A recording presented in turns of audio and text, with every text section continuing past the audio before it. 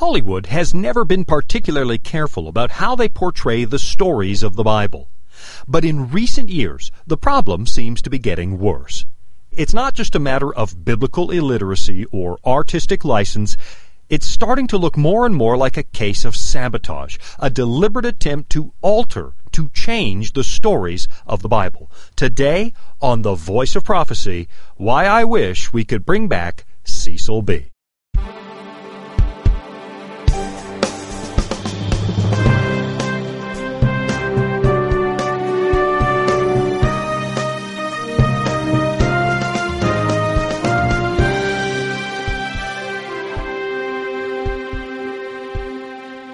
You are listening to The Voice of Prophecy, one of the longest-running continuous radio broadcasts on the planet. My name, Shawn Boonstra, and I am not one of the longest-running broadcasters on the planet. In fact, I've been doing this for, about 20 years now, maybe a shave less, and this show's been on the air for more than 85 years.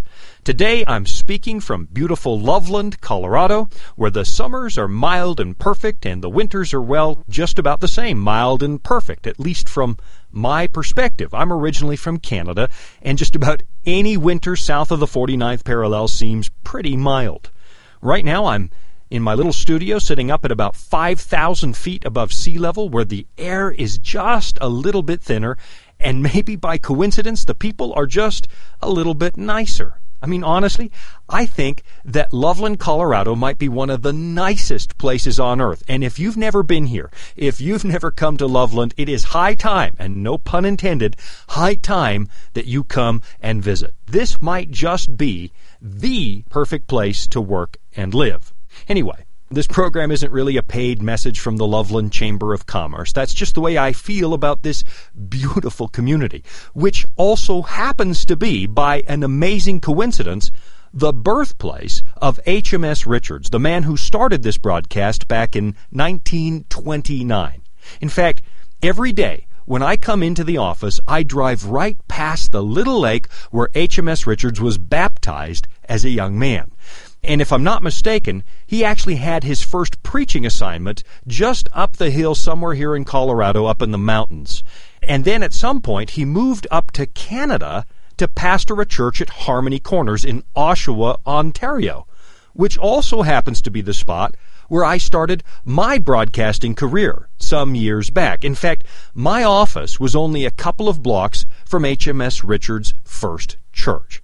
So you might say, I've been following in his footsteps without even knowing it for a couple of decades now. I mean, not that I'm anything like the man. I'm not. He was a giant of broadcasting. I mean, the only thing we really have in common is the fact that we've shared 2 cities. Well, actually make it 3 cities, because I guess he was in Los Angeles and so was I for a number of years. So HMS and I have shared 3 cities and 1 job. Anyway, that's not really my subject for today. Just a little bit of background. I was thinking about Loveland when I came into studio today, and I should probably get down to brass tacks and talk about something that's really been bugging me off and on for a number of years. And I guess this all started with Mel Gibson's Passion of the Christ, one of the first Bible-based movies to make a really big splash in a very long time. I don't know if you remember all the kerfuffle in the wake of his movie, all the controversy, but it was really something. It made headlines. On the one hand, you had all these church-going Christians who absolutely loved the movie. They were selling tickets in church. They were busing people to the theater. They stood outside the theater and handed out religious tracts. And if I remember this right, they even had special screenings in churches all across the country. Some Christians were just all out excited that Jesus had made it into the box office. But then on the other hand, you had these other Christians who were not happy about the movie, because Gibson added elements to the story that are not found in the Bible, stuff that comes from the visions of an 18th century Catholic mystic by the name of Anne Catherine Emmerich. She was actually the lady who gave the movie its name. The movie is named, at least sort of named, after her most famous vision, which is titled The Dolorous Passion of Our Lord Jesus Christ. So you clearly had elements in Gibson's movie that you don't find in the four Gospels. And that really bothered some Christians. They expended a lot of energy letting people know that Gibson's portrayal was not biblically accurate. And to be honest, while I didn't really get worked up about it, I didn't protest, I didn't write about it, I do happen to be one of those Christians who did notice that Mel Gibson was drawing inspiration from non-biblical sources. There were parts of the story that were just wrong. They might have been minor parts, little tiny details, but biblically speaking, they weren't accurate. But it wasn't just the non-biblical details that bothered some people. What really bothered them was the way that movie dwelt so heavily on the torture, the abuse, the death of Christ. And of course, those things were real. They did happen. It was an awful thing that happened to Jesus. But in Gibson's version of the story, the resurrection of Christ, it's almost an afterthought. The whole movie is just so relentlessly violent, so bloodthirsty. It was visceral. And for the Christian, the point of the cross wasn't really the violence. The point of the cross is the resurrection. The point of the cross is that Jesus is no longer dead. The grave could not hold the Son of God. If Jesus didn't rise from the dead, Paul reminds us, then our faith is in vain. So, for a lot of people, the movie was so focused on the blood and the gore that it kind of missed the point.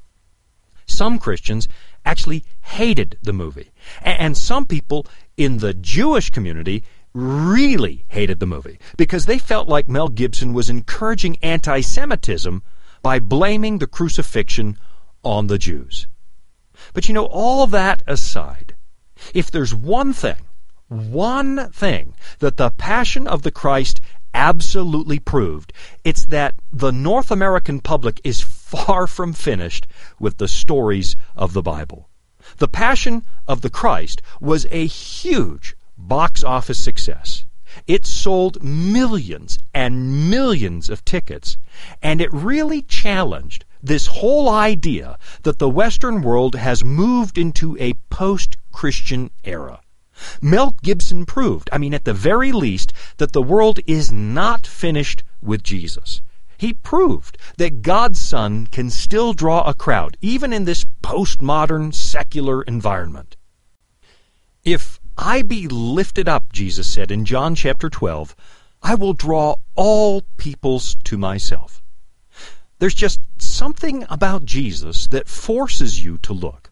You have to deal with him, one way or the other.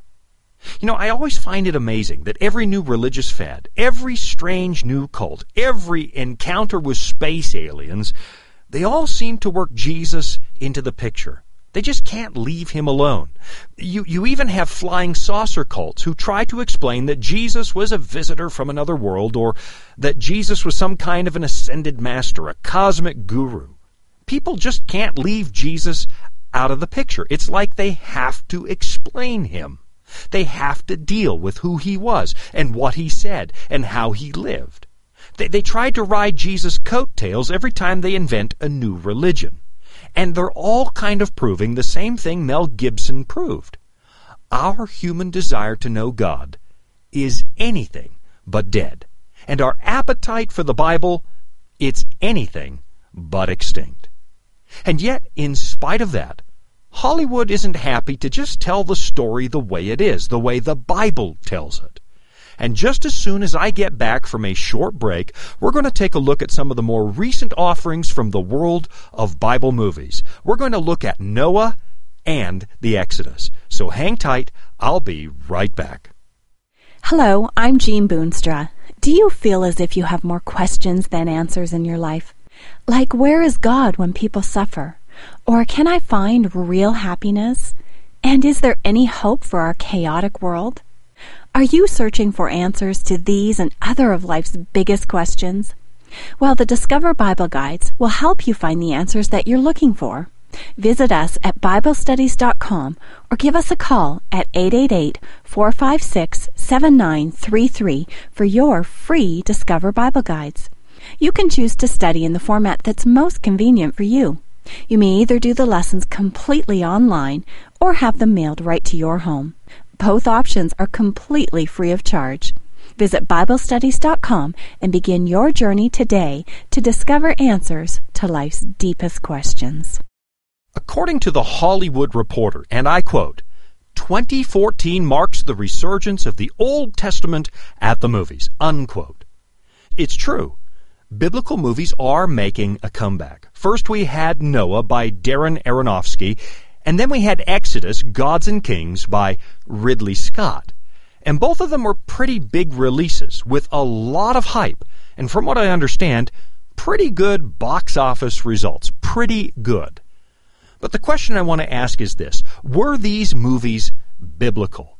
If you really wanted to know the story of Noah or the story of the Exodus, would these movies be a good place to start? I mean, if you had a friend who was suddenly showing interest in the Bible, would these movies be a good starting place? Well, the answer to that is probably not. Even if these movies were mostly faithful to the biblical accounts, I still think I'd take people to the words of the Bible itself first. Why? Well, it's because movies are one person's artistic depiction of a story. A movie is based as much or even more on a director's creative imagination as it is on the original text. They're going to do whatever it takes to sell the movie. They'll add violence. They'll add sex. They'll add political intrigue. They'll add whatever it takes to make the movie appealing to the masses. And in that process, a lot of important biblical details just end up on the cutting room floor. It's stuff that Bible students would find important. It's stuff that Christians would find important. People who understand how the whole Bible points forward to Jesus are going to notice the details that are missing. But a movie producer? Well, sadly, most of them just aren't going to get it, especially if they aren't people of faith, especially if they aren't Christians themselves. You see, the Bible isn't like other books on the shelf. Paul reminds us in 1 Corinthians 2 that, quote, the natural man does not receive the things of the Spirit of God. In other words, you can't read the Bible like any other book that comes down to us from antiquity. The Bible is different. It's a personal revelation of God to the human race, and it was composed, to use the words of Peter, it was composed by holy men of God who spoke as they were moved by the Holy Spirit. Now, you might not personally believe that. You might not believe that the Bible is an inspired book. And in that case, I suppose it doesn't really matter how much violence a movie producer does to the original content. It won't matter to you how much they change it. But I want you to remember, what I asked at the beginning was whether or not a Christian ought to use these movies to introduce someone to the Bible. And the answer is probably no. I don't think I would do it. I don't think I would let one person's entertainment-based interpretation shape a new believer's thoughts. I don't think I would give away our God-given responsibility to share the Bible with other people to movie producers, people who are willing to compromise the story in order to boost box office results. And even if the producer is a Christian, even if they are being as faithful as they know how to be, you still have to deal with the fact that visual interpretations of the Bible story are going to add all kinds of elements that set designers and actors and directors have to invent from their imagination. Not that there's anything particularly wrong with acting out Bible stories. I mean, my kids over the years have watched a lot of reenactments, a lot of Bible stories that were played out in front of a movie camera. But as a parent, I'm not going to let that be their first exposure. I'm usually not going to let them see the movie before we read the book. Because it's not the movie that was inspired, it's the book. When you read the Bible the way it is written, there's a lot more latitude for God to impress you with the thoughts you need to be thinking. There's an opportunity to slow down and really chew on what you're reading, contemplate the thoughts that you're being exposed to. When you're reading, you can take notes, you can pray, and then you can let God's Spirit direct your thinking as you make your way through the biblical text. You know, it's a common complaint that the movie is never as good as the book, and the Bible is no exception. In fact, this is one case where a movie will never be as good as the book, because the movie isn't the way that God handed us the information. Now, just in case you think I'm some kind of a Puritan stick in the mud, just in case you think that I'm some kind of terrified Luddite who threw out his TV set because it's the tool of the devil, let me assure you that I'm not. I'm not against watching TV, and I'm not against making a biblical movie. I'm not against modern media. In fact, I'm a pretty big consumer. But I'm also a Christian preacher, and I know what the Bible says. And I've compared it to what Hollywood does with the stories of the Bible over the years, and the movie versions are sadly lacking. Over the years, I've discovered that the Bible doesn't have unimportant details. The more I study God's Word, the more I see that every verse, every word, has something important to say about Jesus. And most of Hollywood, I'm afraid, doesn't get it. They can't see it, because they're not coming to the Bible to listen to God. They're coming to the Bible to make a box office blockbuster. Now, in the case of the movie Noah, we've got some really big problems, because the producers didn't just skip important biblical details, they added stuff in that just isn't in the biblical story. For example, and this is a pretty famous example of what went wrong with that movie, the producers, the director, included these huge rock monsters, these creatures made out of stone that don't appear anywhere in the book of Genesis.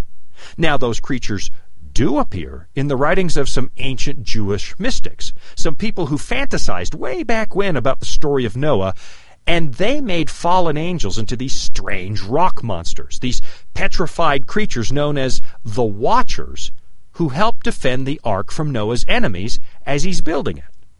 Now, those monsters might make for really good movie making, but it's just not true.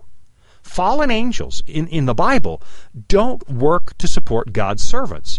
They don't willingly help God accomplish His plans, and they certainly are not called the Watchers.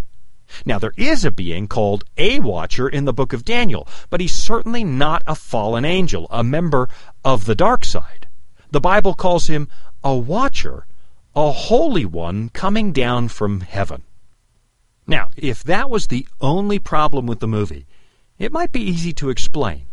But the whole tenor of Aronofsky's interpretation is way off base. His telling of the story does not match the mood or the morality of the biblical account. Aronofsky has Noah finding out about the flood through a substance-induced revelation. He's got Methuselah serving as some sort of ritualistic shaman. He's got Noah acting like a hardcore environmentalist. And he's got Tubal-Cain sneaking onto the ark, which just didn't happen. The movie has all sorts of things that completely deviate from the original narrative. Now, again, if you don't believe the story is true, I guess it's no big deal. You can just twist the story any way you want. If you believe it's mythology, you can do with it what you please. But for Christians, this isn't right. This is not the place to introduce your friends to the story of the Bible. Now, if they've already seen the movie and they start asking questions, that's one thing. But if your friend hasn't seen the movie, try the Bible first. Sit down and discuss it. Read it together. The God of Hollywood does not look like the God of the Bible. The God of Hollywood is capricious. He's distant. He's senselessly violent. He looks more like the whimsical gods of Olympus than the God revealed in the life of Jesus. The God of the Bible is different than the God of mythology. He's not like the bloodthirsty gods of pagan literature. He doesn't toy with the human race, and even though they do appear in the narrative because of human sin, God doesn't feed on bloodshed and violence. And I guess that's probably my biggest complaint with the Hollywood version of the Bible. It's not the picture that God was trying to show us when He had prophets write down the words of Scripture. You know, at least back in the days of Cecil B. DeMille, when he made the Ten Commandments, there was still this air of reverence. There was still an attempt to treat the Bible with respect. Now, his movies might have been a little schlocky, but at least they were respectful, and there was an effort to keep the story on track. But today, it seems like all caution has been thrown to the wind, and the Bible in Western culture has been demoted to a place somewhere alongside the mythology of pagan culture. And if all you see is what Hollywood presents, if all you see is this distant God and ancient rock monsters helping Noah build the ark, well then of course it's going to look like mythology. And maybe, come to think of it, that's the real problem. People who are first introduced to the story in a theater are now looking at Noah the same way they look at Ulysses or Hercules. To them it's just another story. We've made it look enough like mythology that people just assume that's what it is, and they never read the Bible. A place where it becomes abundantly obvious, if you're being honest with the text, that this is history. It's not a myth. Now, I'm going to take a quick break, and when I come back, I want to take a quick look at this other new biblical movie, Exodus, Gods and Kings, which was just recently in theaters. I'll be right back. Hello, I'm Jean Boonstra. Do you feel as if you have more questions than answers in your life? Are you searching for answers to some of life's biggest questions? Well, the Discover Bible Guides can help you find the answers you're looking for. Visit us at BibleStudies.com or call us at 888-456-7933 for your free Discover Bible Guides. Visit BibleStudies.com and begin your journey today to discover answers to life's deepest questions. Okay, I am back from the break, and in the little bit of time that we've got left, I want to look at Ridley Scott's portrayal of the life of Moses. Now, if you're going to put Noah and Exodus, the two movies, together on a chart and call one of them more biblical than the other, Exodus would probably win because at least there was some effort to stick with the biblical story. But even then, it kind of falls flat. And one place that this really shows up is when it comes to the crossing, the parting of the Red Sea. Now, the critics are really happy with that scene because they think that it's far more realistic than what Cecil B. DeMille did. It has better special effects. And visually speaking, the critics are probably right. But biblically, I think they're wrong. See, it turns out that the director was actually inspired by Cecil B. DeMille to not do the same thing. Here's what he said in an interview with Entertainment Weekly, and I quote, "You can't just do a giant parting with walls of water trembling while people ride between them," Scott told Entertainment Weekly, saying he wasn't convinced when he saw Charlton Heston do it in Cecil B. DeMille's The Ten Commandments. "I didn't believe it then," Scott said, "when I was just a kid sitting in the third row. I remember that feeling and thought I'd better come up with a more scientific or natural explanation." End quote. Now, as a Christian, am I anti-science? Hardly. Am I one of those so-called drooling fundamentalists who thinks all science is from the devil? Listen, not even close. In fact, not only do I love science, particularly physics and astronomy, but that portrayal of Bible-believing Christians as loonies is a bit of a caricature. It's really an ad hominem attack by people trying to discredit Christian thinking.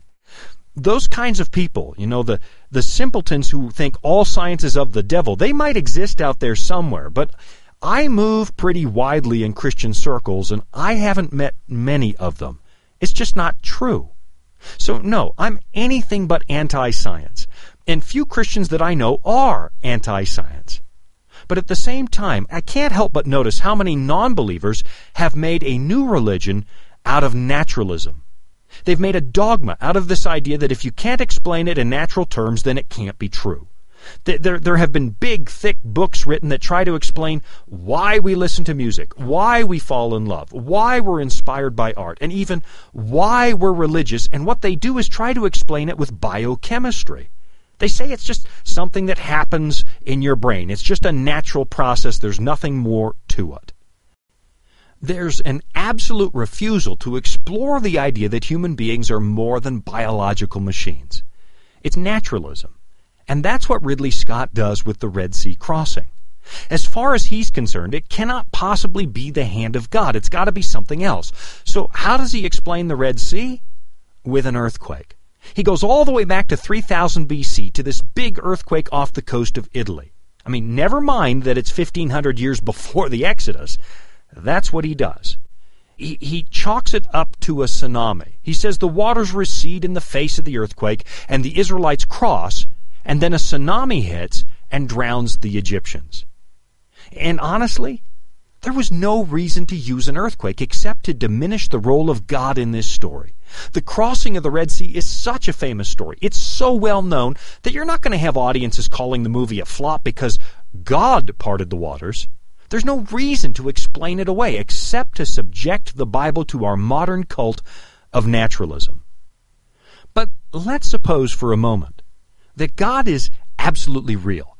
The vast majority of human beings believe he exists, so let's suppose he's real as most of us believe. And let's suppose that God is everything he claims to be. He's perfectly fair, he's perfectly just, he's perfectly merciful, he is love. Let's suppose God is like Jesus said he is, every bit like Jesus himself was. Why would you want to cut that God out of the story? Why would you want to make that God look like Zeus or Poseidon? I mean, unless you're trying to deal with the fact that if God is real, he has some very real claims on your life. Unless you realize that your own values, your own life, are radically at odds with the God of the Bible, and so you kind of need him to not be real. Personally, I think there's a very good reason that Bible movies are as popular as ever. For generations, the Soviets starved people who were hungry for God. They taught in their schools that God didn't exist. And then, the moment the walls came down, people came back to the church in droves. More than 70 years of indoctrination could not kill the human urge to look for God. And here in the West, the state didn't try to ban religion, even though it's starting to seem like there's more of that going on than there used to be. There has been, though, an effort to drown out God's voice. There has been an effort to move us into an entirely naturalistic, humanistic way of life. But I'm telling you, the urge to find God, that's not dead. And the box office continues to prove it. There is still a hunger. There is still an appetite for the Bible. The problem is that key themes of the Bible really aren't making it onto the screen. It's not that easy to really get the message that God is trying to deliver. For that, you're going to have to go back to the book itself. You're going to have to see what God says. And if that interests you, if you've always wanted to get a good grasp on the Bible, if you've always wanted to understand it for yourself, we will be more than happy to get you started down that road. Just call or write or email, and we'll help you discover what the Bible actually says. And, of course, I'm already out of time here in Loveland, Colorado. I can't believe I'm looking at the clock on the wall. That's all we've got for this week. And so, until we meet next time, I'm Shawn Boonstra, and this has been The Voice of Prophecy. Hello, I'm Jean Boonstra. Are you searching for answers to life's toughest questions? Like, where is God when we suffer? Can I find real happiness? Or is there any hope for our chaotic world? Are you searching for answers to these and other of life's most challenging questions? Well, the Discover Bible Guides will help you find the answers that you're looking for. Visit us at BibleStudies.com or give us a call at 888-456-7933 for your free Discover Bible Guides. Study online on our secure website or have the free guides mailed right to your home. There is never a cost or obligation.